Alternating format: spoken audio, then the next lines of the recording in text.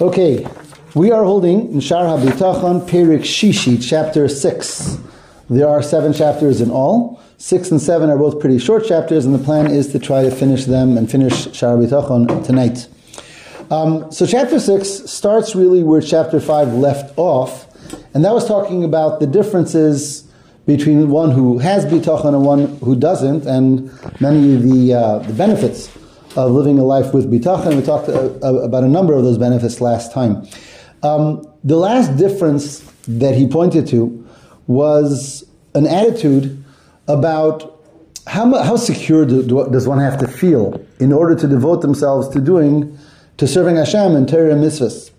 He says the Baal Bitachon does what they have to for the day, and Hashem provides, hopefully, and they're able to focus on doing mitzvahs, on being a better person, on davening, on learning Torah, and so on and so forth. Whereas the person who doesn't have bitachon has a major concern to deal with every day, which is security. And where is my needs coming from tomorrow, or next week, and next month? And really there's no limit to how much security one might feel that they need in order to be able to devote themselves to more spiritual and meaningful activities. So he says that really, the Baal Bitachon is able to serve Hashem with a peaceful heart. Because I did what I have to for today, and I went to work, and I did what I have to. I went to the doctor, I went to the shadchan, I did the basic steps, and now I can devote myself to doing what I'm supposed to do. Because ultimately my security is in Hashem's hands. Versus the person who's always working on, of course I'll do mitzvahs, of course I'll do Torah. As soon as I'm safe, as soon as I'm secure, as soon as I have enough in the bank account and enough in every other level of security, then I'll be able to devote myself to proper things as well. Amen. So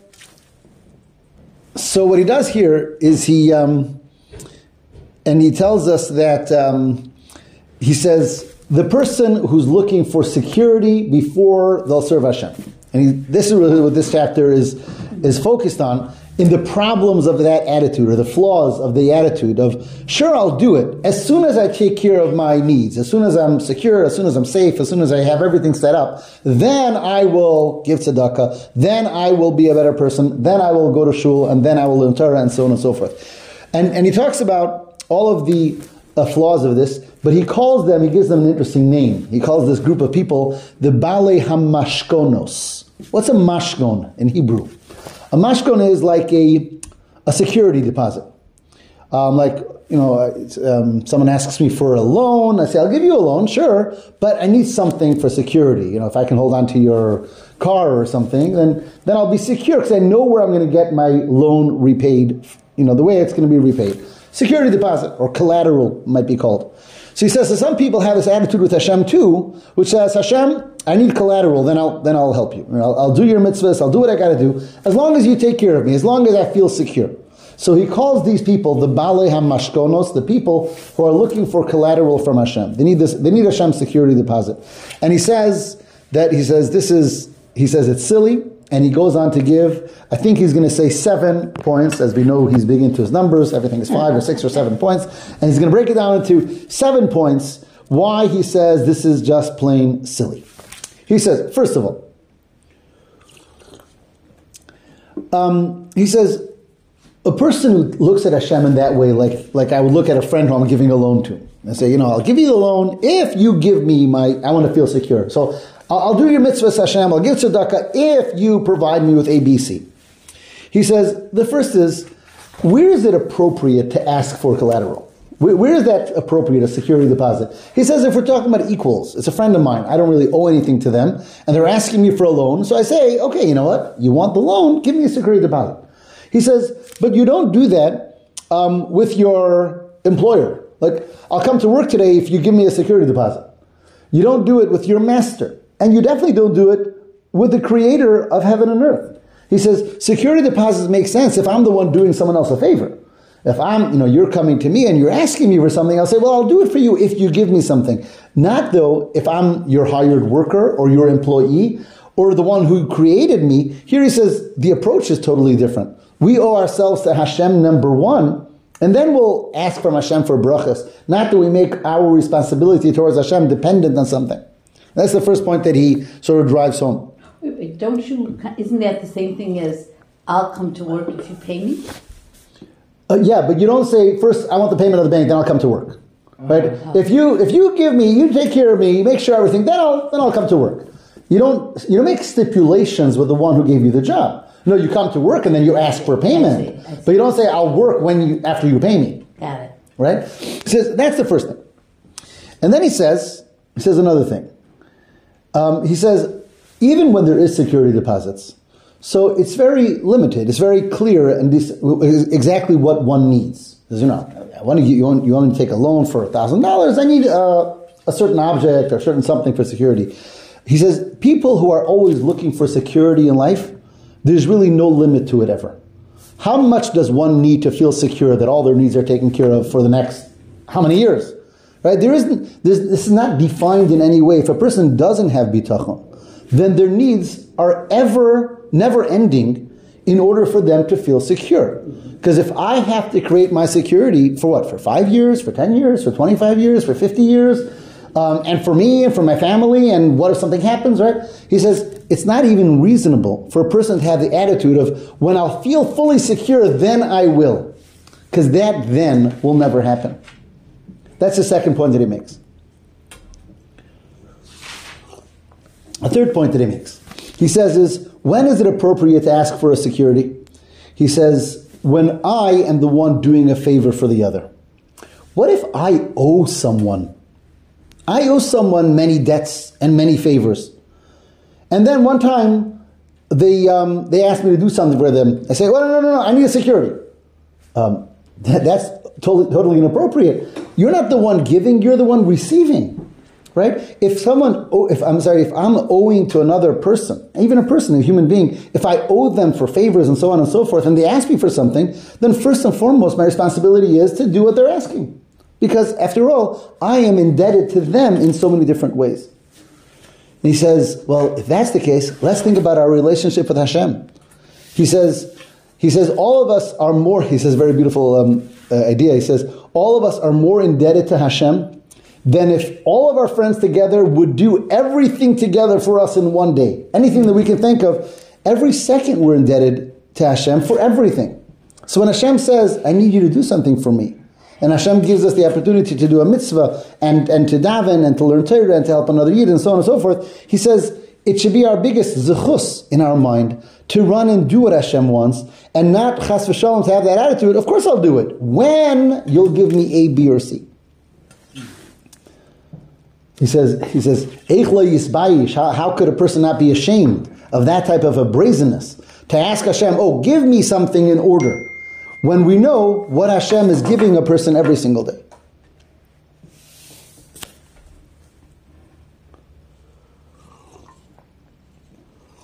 That was number three? That was number three. He brings an interesting thing. He says that there was a Echad min HaChasidim, one of the Chasidim. Now clearly when he talks about Chasidim, he's not referring to Chasidim in modern day language of Hasidic sects, because this is before the Hasidism, before the Baal Shem Tov. He means the pious ones. He says there was a pious one who said, does Hashem ever ask us to do something that it's not its time yet? Hashem only asks us to serve Him today. Hashem never says, can you promise me service tomorrow or next week? Every day Hashem gives me the mitzvahs, what I'm supposed to be doing. He says, how do we turn around on Hashem to say, I'll serve you if you make sure that I'm secure for the next year or 10 years. He says, live with the here and now. A person has to do what they have to do for today and not have that fear and that concern and that need of taking care of my ever after. He just puts that in over here at this point. Okay. He goes on to number 4. I don't understand that, what you just said. That Hashem only expects us to live in the here and now, we're not planning for future things. We can always plan, but responsibility-wise, when it comes to mitzvahs, Hashem's expectations of us is to do what we can today, right? It comes to doing a favor for another, it comes to davening, it comes to doing a mitzvah. All the mitzvahs are in the present. Hashem never demands of us security, so to speak, that I'm going to tell Hashem that I'm giving you something next week or next year. Hashem asks us and talks to us about today. We build our sukkah early, we buy an esrog early, we don't we start preparing for Shabbos a whole week. I'm not challenging them. I hear you. But those are things also for today. In other words, I'm doing my thing today for the mitzvah of this week and so on and so forth. We don't buy for Shabbos of next year's Shabbos. You know what I mean? It's this Shabbos of this week, it's Sukkot, it's tomorrow, so we want to be a day in advance to make sure. But the mitzvahs are primarily about serving Hashem today and doing what we have to do today. Okay. So therefore he's contrasting that with the attitude of, I'll serve Hashem as soon as I can take care of my job security and my life and have enough money in the bank for whatever, then I'll give tzedakah, and then on so. That's what he's contrasting, those two ways. I hear it. Not fully, but enough. Okay. Yeah, enough. Okay. Number 4, Haravi. And again, this is all about this idea of the attitude of, I will do for Hashem if and when. If I'm fully taken care of and fully this. This is number 4. He says, where do security deposits make sense? And again, he's using the security deposit as his, the foundation for this idea. He says, when we want security from the person who we're giving a loan to or whatever, he says there's really 3 reasons why we might feel the need for that security deposit. Number 1, because the one who has to repay me might get poor. They might lose their money. They might not be able to pay me back. That's why I want to have some collateral. I want to have the car in order to know that if they can't pay me back, then I'll have where to collect it from. That's number 1. Or the person might just change their mind about paying me back. They might decide, even if they're able to, that they don't want to, because they're bad, because they're they're liars, they're not ethical. Or the person might die or something. They might not be around. He's very practical. He says, why do we demand, why does the bank demand a security deposit? Because of one of these 3 reasons. We might not have the one who has to pay might become poor. It might become, they might lie. It might not be in their ability. They might pass away. Now, all of these reasons, he says, obviously doesn't deal with Hashem. When I'm a boteach b'Hashem, Hashem doesn't become poor, and Hashem doesn't become bad, and Hashem doesn't die. Right? All of these things, basic bitachon is the understanding that the one who takes care of me is not going bankrupt, and he's not becoming poor, and he's not passing away. All these things, when I think about where my sustenance really comes from, then this whole concern and worry, and therefore I have to stabilize myself and make sure, he says, doesn't really exist in the mind of the real Baal Bitachon. And therefore he says again, and he always comes back to it, the real Baal Bitachon does what they need to and they can to take care of themselves for now. And what will be, will be. Now I'm able to devote myself to doing what Hashem wants from me. Is it that the person doesn't or won't, or it just doesn't matter regardless of all those 3 items? Okay, a Baal Bitachon doesn't worry, won't worry, or just doesn't even cross his mind that those 3 things might happen. Okay, I think that there isn't one correct answer to that question, because I think Baal Bitachon has many, many levels to it. And as we'll discuss a little bit later tonight even. There is basic bitachon, there's a higher form of bitachon and a higher level of bitachon as a person grows. Like every area when we talk about the duties of the heart, right? When we started this, we talked about there is the mitzvahs of action. They're very defined, right? You gotta, do this, light that, eat this, put this up on the door and so on. They're defined. Either you did it or you didn't. Right. Whenever we talk about mitzvahs that are chovas halavavos, duties of the heart, there's so many levels at which they can be done. Like the mitzvah to love Hashem. How much? Right? When we think about the things that we love in this world, there's so many levels of things. I might love that picture, and I might love ice cream, and I might love my child, and I might love my parents, and I might love my wife. There's a lot of levels of love. I'm not saying which is more between the ice cream and the wife. I don't know, but I'm saying, okay, my wife's not on here, right? Okay, so, but the point is, there's all these different levels. So whenever we talk about mitzvahs that are chovas halavavos, there isn't, is this the exact, amount of it? So there's bitachon, and then there's the Baal Bitachon that it doesn't even cross their mind, and there's the one that struggles with it but overcomes it. These are all levels of bitachon, and like everything else, we work on it that it grows. It grows and becomes stronger and more powerful. Is there levels of, I'm sitting here, I know I have a house, I have food to eat, like I know this, Like, how about somebody that has no food to eat? Is that, then they have a higher level of bitachon? Well, they're called upon, a person who doesn't know where their security of tomorrow is coming from, Right. is called upon to dig in deeper and find greater bitachon. You know, there's the real Baal Madrega, the real very high level person, even if they're here with their house, the reason why they're secure they'll have a house tomorrow is not because of their house, it's because Hashem will take care of me. The Zohar says about, I think, Rabbi Yossi, that when they would bring in food to him, he would daven to Hashem for his food. And the Zohar says, because even though he saw the food on the table already, in his mind, the reason he would have it is because Hashem is going to give it to him. It's not like, I feel secure because I'm taken care of, I have my food. And that's a much higher madriga. To have it in the bank and not trust on the bank, but trust in Hashem, is in a sense harder than the person who doesn't have it in the bank and just trust on Hashem. Because they don't have much of an option, right? I mean, they could also become depressed. Right. But I'm saying the one who has bitachon in Hashem, when they don't see any form of security, in a sense, is easier than the one who sees the security and puts their trust in Hashem, not in their bank account. It's an interesting dichotomy. Mm-hmm. Okay, number 5. The fifth point about this person who is looking for security, and then I'll be a good person. Then I'll do what you have to do. By the way, so many people say that, like, even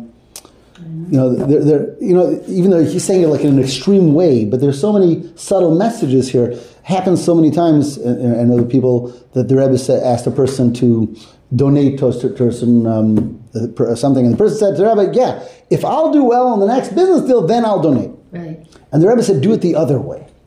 He says, "Don't become a business partner with Hashem. Like, you take care of me, then I'll take care of you." Right? That we don't tell Hashem. Now, obviously, sometimes the person says, "Yeah, but I don't have it now, so I can't give it until I get it." That's something else. But here the person was saying, "Yeah, I'll do a good deal. Hashem, you're in on 5% or 10%, whatever it is." The Rebbe was saying, he says, "No, do a big mitzvah and Hashem will take care of you." It's a different approach. Mm-hmm. In a subtle way, that's really what he's saying here. When I'll first take care of everything, and then I'll take care of Hashem as well. I want to feel fully secure, and then I'll take care of him and his request and his need and so on and so forth. That was number 5? No, we're at number 5. Okay. We're at number 5. So number 5, he says, by the way, security, you're never going to have. He says, if we have that approach, that first I'll take care of everything, and then when I'm secure, then I'll be able to, he says, you might build whatever security you think, and it can disappear. The one who doesn't have the bitachon on Hashem, and the bitachon is in the security that they build, be it financial, be it whatever else, whatever security we build is ultimately dependent on so many factors, and those factors can go sour. The person who has everything built up, all that, as we know, can be lost. And therefore he says it's a never-ending quest. The need for security and the inability to really have security in this world, if one doesn't recognize that that's not where my security is coming from ultimately. And that's his 5th point. And he builds on that. He says, he says, there's no such thing. He says, there's no such thing that you'll ever have something that can't be taken away in this world, in whatever area it is. Could you repeat that? He says, security will never be full from anything one builds for themselves in this world.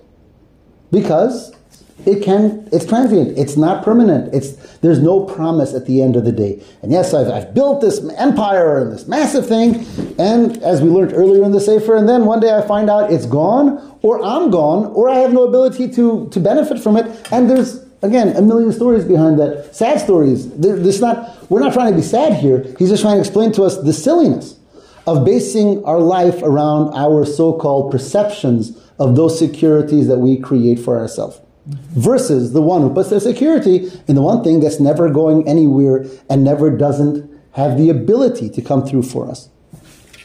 It come through for us like he wants to come through for us. This is correct. We want. This is correct. But as we learned earlier, our bitachon in Hashem in itself is a keli for Hashem to pour bracha in us. Right? We talked about that a lot. Number 6. He says, would you ask security from your best friend who you know wants to give you because they love you? Notice, who do we ask for security deposits from? From someone who we're not sure about them. But if that person, that is my best friend, my parents, my child, they love me and they want to care for me and they want to give me more than I need, then why am I making conditions and stipulations with them? He says, when a person has that relationship with Hashem, and he knows, I'll just say a couple of the words he says here. If I would know that this type is the type of person that's looking to pay me even before the time is up, even before the debt is due, and he wants to give me double, just someone who really loves me, then I'm not making stipulations with them. I'll do whatever I can for them, and I know that they want to help me.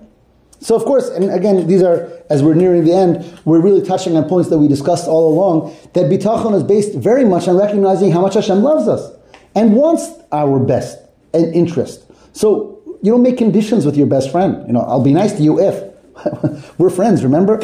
And I'm there to help you. And he brings psukim to back that up and so on.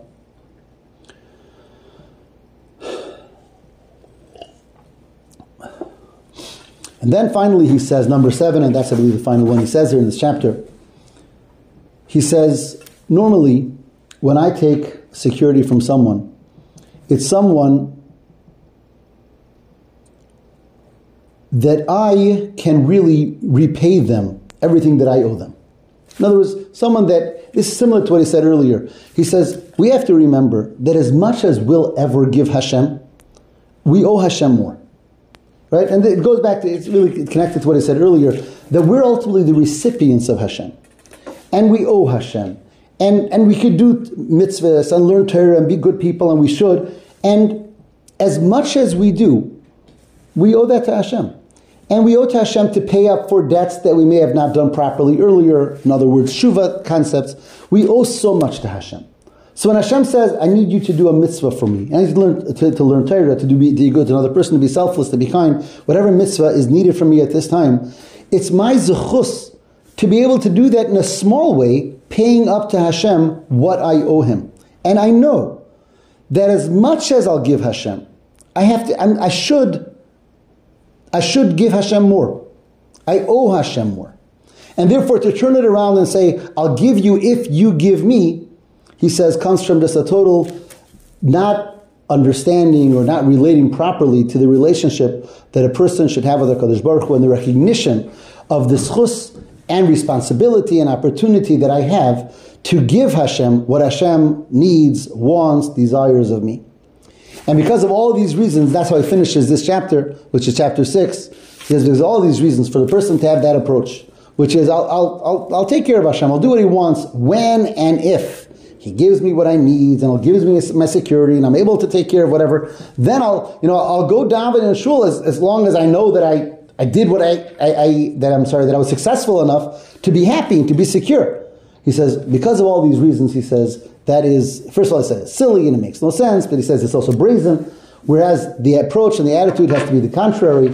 Yes, I do have to go to work, and yes, I do have to do whatever ishtadlus I have to do whatever in order to take care of myself, and yet to make conditions with Hashem and to need that inflated type of security. He says the B'teach B'Hashem is able to focus on our mission in this world of bringing light to this world, light to ourselves, light to our families, and Hashem, and putting our trust in Hashem. That is, it's a shorter chapter, chapter 6, and it just dealt with that one point, which is really from the end of chapter 5, that the B'teach B'Hashem is able to properly devote themselves to serving Hashem properly without making conditions and so on with Hashem. That was Perik Vav, chapter 6. But I do want to jump into chapter 7, which is the final chapter, and let's see what we can do here with Perik Zayin. Excuse me. You still have time, right? You have a half hour still? Mm-hmm. Okay. So he says two concepts. The chapter 7, the way I see it, is divided into two parts. The first part he says is, being that we went through already all the steps of bitachon and the important ideas behind bitachon and what we need to know in order to have bitachon. And by the way, I mentioned earlier in jest, when I was asked what we're going to do after this, I said, reviewing the Sefer, it was only a small jest, because and we're not going to do it in class, but really after you learn the whole thing, then when we learn it over, I think it's so much more, you have the whole picture, we're able to go through step by step. That's already a personal job. But she says, after we finish learning all this, I want to talk for a moment, he says, about what are the things that are mafside habitachon. What are the things that hurt us from having bitachon, that interfere with our bitachon? What are the problems? The things that don't, where do people go wrong when we don't have proper bitachon in Hashem? So the first thing he says, there's all the general problems that I mentioned in other gates of this sefer. You'll recall, we're learning the Shaar Habitachon, which is one of the gates. The gate of bitachon is one of the gates in the book Chovas Halavavos, which is the duties of the heart, where he has a number of different gates. So he says, on top of all the general problems that lead us to all types of mistakes that I mentioned in other gates, and he doesn't go through them here. I see in the commentary on the bottom, he mentions some of them. He says, like, a person who serves Hashem just with ulterior motives, a person who's very into materialistic desires, and that controls their life, a person who becomes so accustomed to Hashem's kindness that he neglects his obligation towards Hashem, a person who feels entitlement. These are different general concepts that he said earlier. He doesn't review them now. But he talks about the basic human flaws that really get in the way of any type of meaningful avodah. But he says on top of the general things, there are certain particular flaws and problems that interfere with proper bitachon. And he says really three. He boils it down to three basic things.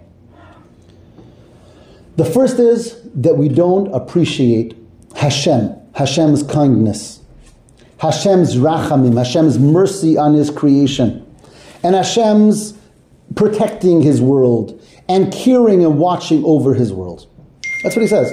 He says, in other words, the first thing for bitachon is just to understand a little bit about Hashem and understand that He loves us. And it's not even just loves us because we're good, because we're His creations. We say in Ashrei, V'rachamav al kol ma'asav. He created a world and He takes care of it. He sustains it. And he says that's the first, it almost sounds like the most important impediment in the way of bitachon is that understanding. Hashem is good. Hashem is a creator, and He loves His creation. He didn't create it to break it. You know, I'm not saying anything political over here, but whenever you hear about, the world is being destroyed and it's coming apart, and I don't know, in another couple of years the heavens are going to fall down, all these things, that comes from a basic lack of basic emunah that Hashem created the world and is involved and didn't create a world to fall apart. Now, that doesn't mean that we don't have to do our things, but there's a certain sense of security in the knowledge that there is a creator and He's running the show. And He's a good creator and a merciful creator. And that's what he says. He says, number one, the first impediment to bitachon is not understanding this. He says, being in haborei ubemidosav hatovos, to understanding there's a creator with good midos. And he says, the person who doesn't understand the rachamim, the mercy Hashem and His creation, v'hagonaso aleim, His shielding and protecting it, v'ashgachaso, the fact that He's involved in seeing and looking after creation. This is the first impediment to bitachon. To think about and know that. Yes. So I'm just bringing this up. We're talking about, when people talk about the world's going to end or whatever. So like things that we see that people talk about that, like that, like climate change. We should spend our life on climate change. We don't have to worry about that because Hashem's going to take care of it. So then, just like everything we learned in this sefer, yes, always the question was, okay, so I don't have to go to work because Hashem is taking care of me? And the answer always was, no, you got to do your thing. Do your stuff. We've been told that hundreds of times in this sefer, right? You got to do your thing. But it's not my doing with the thing that creates it. It's a mitzvah. Hashem says we're responsible human beings and we are supposed to not do dangerous things, right? Hashem controls the world, and yet we're supposed to drive safely. But if Hashem is controlling the world, who cares how I drive, right? So there's that constant, whenever you talk bitachon, you're back and forth. I have to do what I have to do. But it's not on my shoulders. I'm not the one who carries the load. I'm the one who has a responsibility to do what I have to do. It's like, I'm going to say something simplistic, I don't know if we've said it here in the past. There's parents and a child, and we ask the child to set the table. We ask the child to clean his room. Not as if he's not going to do that, there's not supper this week, right? We're parents and we'll take care of them, but part of taking care of them is telling them, do your part, do something. But still, I'm the parents, and I'm not letting the child starve to death if he doesn't set for supper, right? Yeah. So Hashem has a world and He's in charge and He takes care of it. It takes the anxiety out of it. And yes, what am I supposed to do? Oh, that's what I should do? Then I'll do it. But without the anxiety, without the pressure, without the feeling, I don't know, am I waking up tomorrow? Right? So he says, that's number one. Number two is, he says, that we don't recognize that it's a mitzvah from Hashem to have bitachon. In other words, it's not just a nice thought and a nice theory. We have to learn about it and understand. The psukim say, Hashem says in Malachi, "B'chanuni nabazos," look at me, test me, see, I will take care of you. Bitchu b'Hashem adei. There's so many psukim where Hashem says, "Be a boteach b'Hashem." Or the pasuk, "V'haboteach b'Hashem chesed yisovevenhu." Pasuk in Tehillim, trust in Hashem and Hashem's chesed will surround you. He says it's important to understand that you have to know it. You have to learn and know that it's a mitzvah. And he says that another major impediment is that people forget that. And it's like, I have a mitzvah, I got to eat kosher. Okay, I have a mitzvah, I got to, put up a mezuzah, eat matzah on Pesach. Just like Hashem gives us mitzvahs to do, there's mitzvahs of experience, of expression, of feeling. And bitachon is something we have to learn about and understand that it's a mitzvah of Hashem. And he says that's the second thing. Not just to know about it like once in the back of our mind, but to remember that on a daily basis. It's a mitzvah of Hashem. It's a mitzvah of Hashem to love Hashem. It's a mitzvah of Hashem to fear Hashem. It's a mitzvah of Hashem to have bitachon on Hashem. Just like there's mitzvahs of action, there's mitzvahs that are chovas, halavavos, duties of the heart.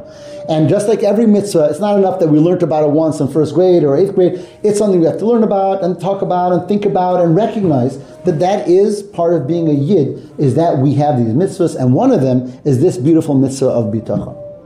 So that's the second point that he's saying. Side question, because you just made my brain go like, wow.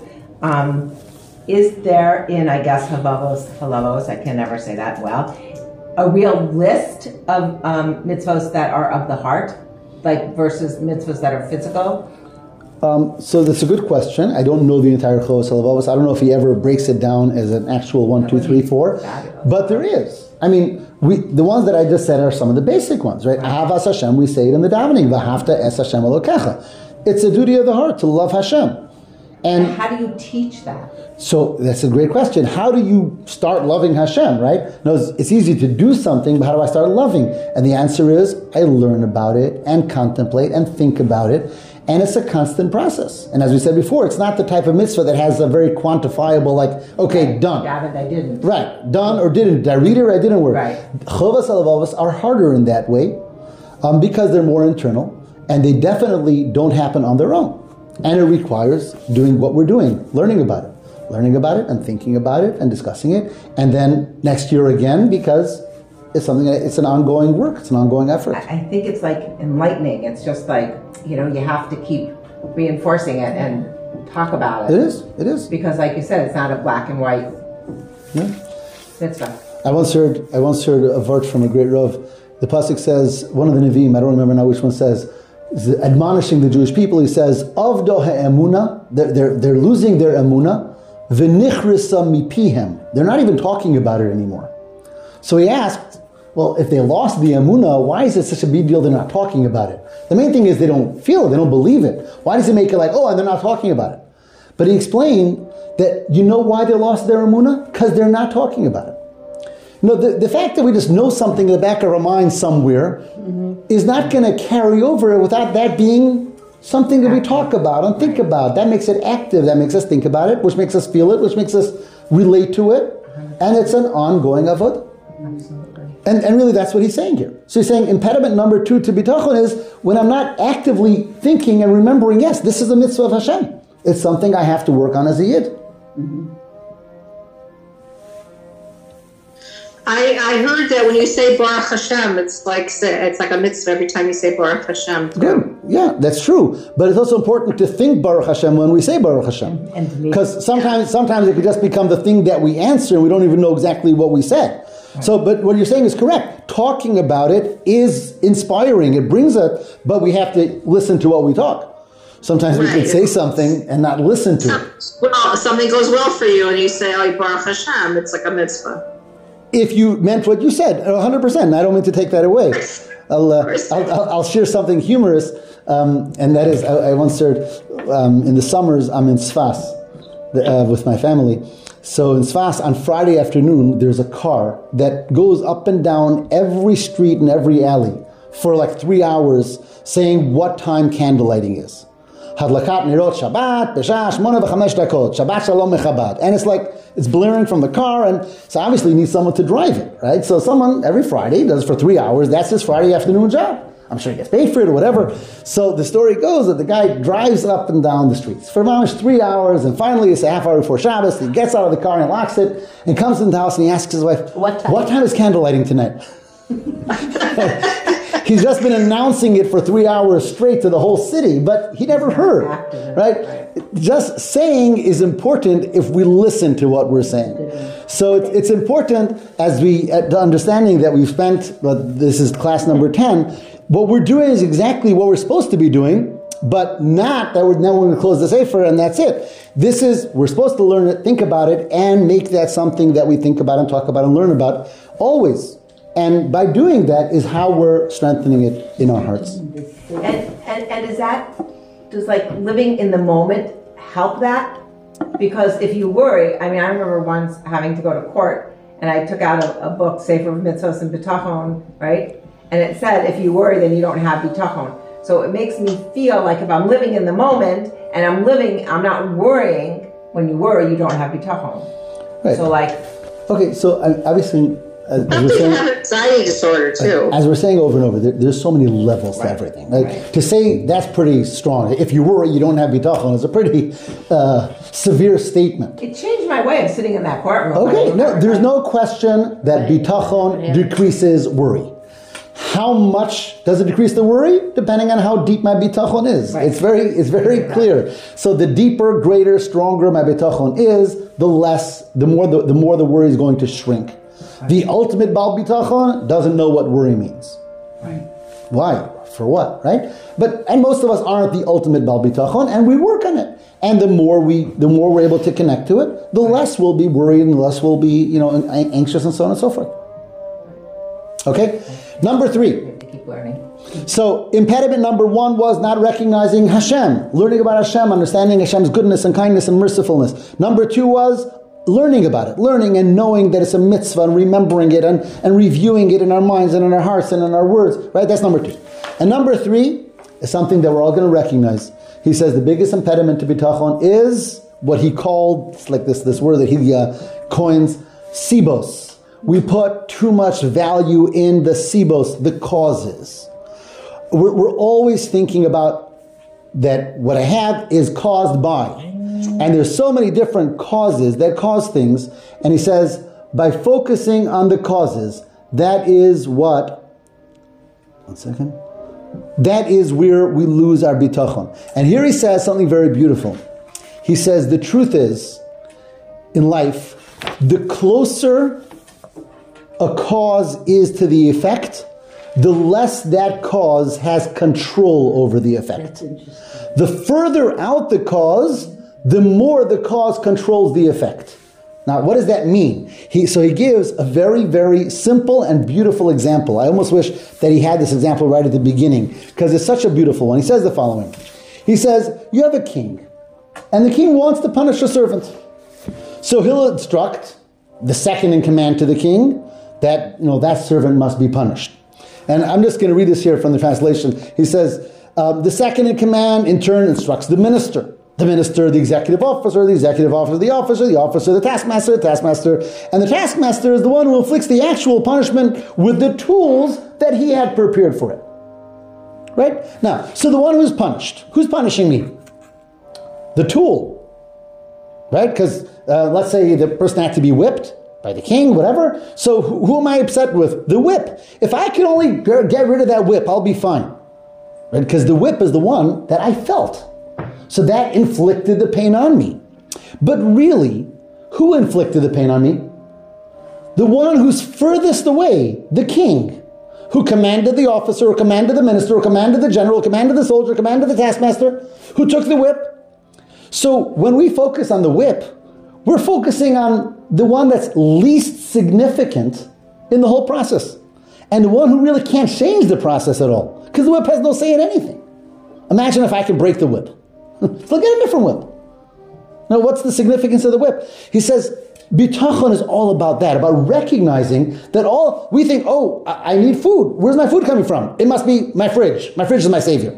Oh no, not the fridge, it must be the store. Not the store, it must be the money. It must be the bank account. And we keep on going further and further away until we recognize, and who created the bank account, and who created until we get to the king. And that's Hashem. And if we want to change anything, that's the only place where change is going to come from. In other words, he's saying the cause that's seemingly furthest removed from the effect is the only one that's the real cause. And the only one that can affect the change. Everyone else is just part of a chain of events. And he says, if we can only remember that and stop attributing our significance and our hopes and our securities in numerous causes, whatever they are, he says, then we've solved the bitachon riddle. Because that's really what bitachon is, understanding that yes, I'm receiving through A and through B and through C, and there may have been a step earlier. All of those steps are all part of a chain. And there's only one on the top of the chain. And that's the one I turn to, and that's the one where it ultimately is going to come from. And that's number 3. So if you want to know, as we're finishing Shaar Habitachon, he gives us 3 rules for bitachon. It says the 3 biggest impediments to bitachon is not understanding Hashem's greatness, Hashem's love, Hashem's mercifulness. 2, not understanding that it's a mitzvah, something that I have to work on and learn and understand and constantly cultivate. And number 3 is our obsession with direct causes and our attributing significance to the direct cause with losing the sight of the fact that the more direct a cause is, the less that cause really has any mastery over what's happening, what's transpiring. And these are the 3 keys he says, that if we get these 3 straight, we're good. And he finishes off with something that I just think is just beautiful, what he's going to do. This is the last step of Shaar Habitachon. He's going to take us on a trip, and he's going to tell us 10 steps, right? There's always going to be numbers here. He'll say 10 steps of bitachon, starting from a baby and working myself up to the highest level of bitachon possible. And he does something that I just found this just so beautiful. He says the following. He says, a child, a baby is born, and for the first period of time is nursed. That's how he gets his sustenance.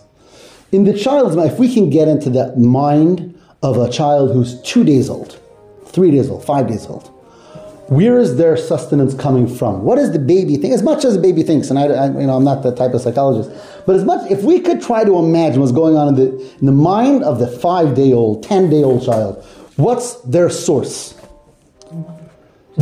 So he says, not even the mother. The milk? The milk. He says, what does he see? The breast. The source of the milk. That's my source. Right. So one can imagine, this child, what's this? Where's my sustenance coming from? That breast. That's it. Okay. That's number 1. Child gets a little older. And suddenly they recognize there's a person behind that. Mm-hmm. So, wow, it's not, that's just a vehicle. There's a person. And the child develops their love for their mother. And the mother is going to be, that's my benefactor. That's where I get my food. That's where everything comes from. And the child's a little older and understands that already. So they moved a step further. You understand that we're going up the causes. Mm-hmm. The first immediate cause was exactly where the milk is coming from. Mm-hmm. Now, no, there's a person behind the cause. That's number 2. Number 3, child gets a little older. Child starts realizing there's a family scenario here, and there's someone who's supporting my mother. Who's that? My father. My father is bringing the money into the house. My father is shielding and protecting. And suddenly I realize that even though my mother is giving me the food, but the bigger picture that I feel shielded, I feel secure because of my father. He's really the one that's taking care. So I moved to number 3. Right? I started off just with my source of milk. I moved on to my mother. And now I'm a little older. I understand things a little more. I don't know if I'm 5 years old or 6 years old. I'm picking up the picture. Okay, my father. That's where I feel secure. Number 3. I get a little older. and now I'm a teenager or whatever. He doesn't give years to this. We can make our own years if we want. He says, I realize, you know what? I can take care of myself too. I can support myself. I can get a little job. Suddenly, I don't need my father's shielding and support and whatever. I can go out and I can do it on my own. So I start trusting myself. I can support myself. I'm not dependent, not on my mother, not on my father. I'm big enough, I can do it on my own. So suddenly I start trusting in myself and recognizing that I'm powerful. Okay. Which number was that? That was 4. That was number 4? Okay. So I go further. Now number 5. I recognize I can't really do it myself. I don't know, my employer, I gotta get a job by someone. I suddenly recognize that I'm dependent in whichever way I'm going to make my living. So suddenly, now I've shifted, and it's about me because I have to get my job. I've left my parents, they're old school, but the job that I have has an employer. And my employer, he's the one I work for, and if I get fired, I'm in trouble. So suddenly my bitachon now shifted to the one where I'm going to get my sustenance through. So I'm climbing the ladder of bitachon. Right? We're not talking about spiritual bitachon so far. We're just talking about the concept of trust. Where's my trust? Where's my security? So there's the baby, right? It's the milk, it's the mother, it's the father, it's myself, it's my employer. Okay. Then I start realizing, as life goes on, that my employer also is dependent. Like, for example, let's say I'm working on a farm, because agriculture was a big thing, especially then. He uses that example. Then my employer is great, but it's got to rain. Mm-hmm. And my employer is not in charge of the rain. Mm-hmm. And farm is an example. Any job in any profession, even the employer is dependent on certain things that are brought to him. So I recognize it's not there. He also needs something, and I start trusting in that. Right? That's also important, right? And then I start recognizing that there's something bigger than my mother and my father and me and my employer, and we're all dependent on, and that's where Hashem starts coming into the picture. There's something beyond the human scope that I ultimately need to put my trust in order, because everyone ultimately, there's that hierarchy, but everyone is dependent on something bigger than everyone. And that's where Hashem starts becoming a real thing in my mind. Now, obviously, with chinuch, we may have told the child about Hashem before this, but he's building from the concept of just pure trust and security, the steps that bring me through there. So, I'm sorry, I'm not good with it. I'm not holding my numbers here. Where are we holding? I think that was 7. Is 7 Hashem? I think that was 6. There was 6. The was rain is Hashem. Right, because the rain is Hashem. In other words, the one who gives something that my employer can't do. Right? Let's just do this quickly. Number 1 was the breast giving the milk. Number 2 is the mother. Number 3 is the father. Number 4 was myself. Right? Number 5 is my employer. Number 6 brought me to that which is beyond my employer. Because my employer is also dependent. And that's where I start recognizing that my security and my trust can't be in anything human. There's something that all the humans, even the best employer in the world, is also dependent on Hashem. Now, once I get there, now I start going off into levels of bitachon and Hashem. So once I recognize that things have to come from Hashem, so I'm sort of forced into the next step. Now the next step is recognizing that ultimately I'm dependent in Hashem. So then I don't want to do things that are very dangerous for parnasa, because I'm dependent in Hashem, so why should I have to endanger myself and do things that are exceedingly difficult? Hashem can take care of me even without the most dangerous and difficult things. So I'm able to come to the next level of recognizing that if it truly does come from Hashem, then perhaps there's certain things that I don't need to do. Again, if Hashem's not part of the picture, the only thing I can do is something that's dangerous and will take me 24 hours a day and whatever. But once Hashem's in the picture, then that I can move upward in my bitachon and recognize that I might be able to do lesser things, and Hashem can help me there too. Mm-hmm. And that's number 7. He says, once I'm at number 7, I can move up to number 8. And number 8 is the recognition that it really doesn't matter what I'm doing. That whatever I'm doing, I'm only creating a keli. And that's really what we've been talking a lot about throughout the Sefer.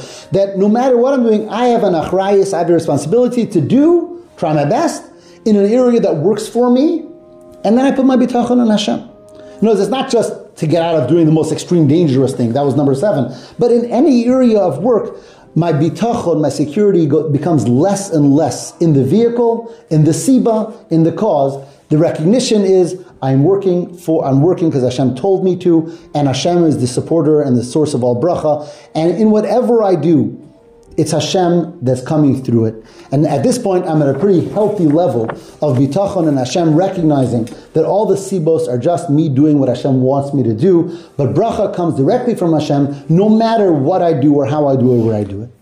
And that is number 8.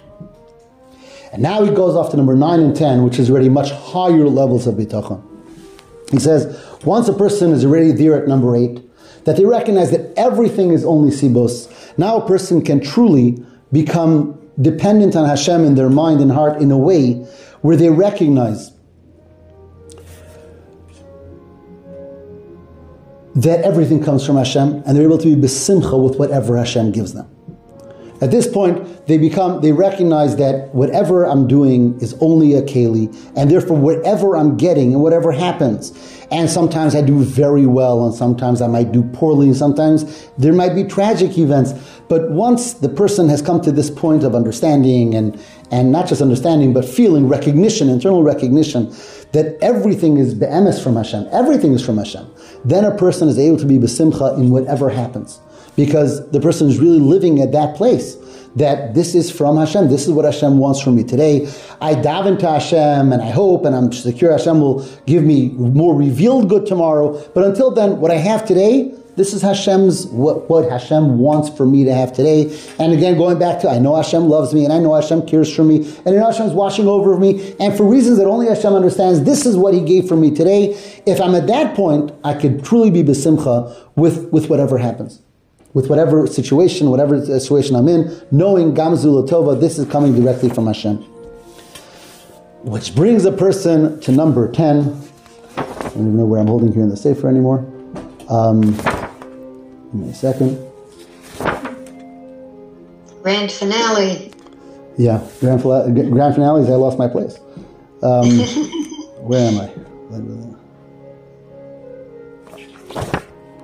Here it is. Says,